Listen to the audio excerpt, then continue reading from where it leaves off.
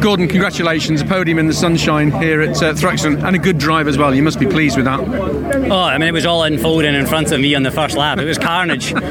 And not a mark in my car for that one, so there was all hell broke loose in the complex, and I was there to pick up the pieces and get going. Times were consistent as well. You stuck in there. Would you have been able to catch down there? I mean, the times were coming down in the last half.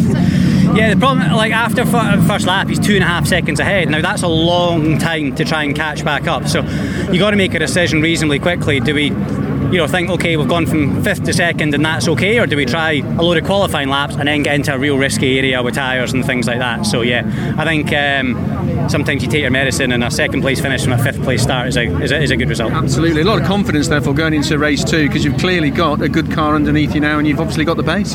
Yeah, I think so. I think we can tweak it a little bit again. I think some elements were really good, a little bit we can improve on, but yeah, we seem to be going in the right direction, so fingers crossed. Great race, well done. Thank you.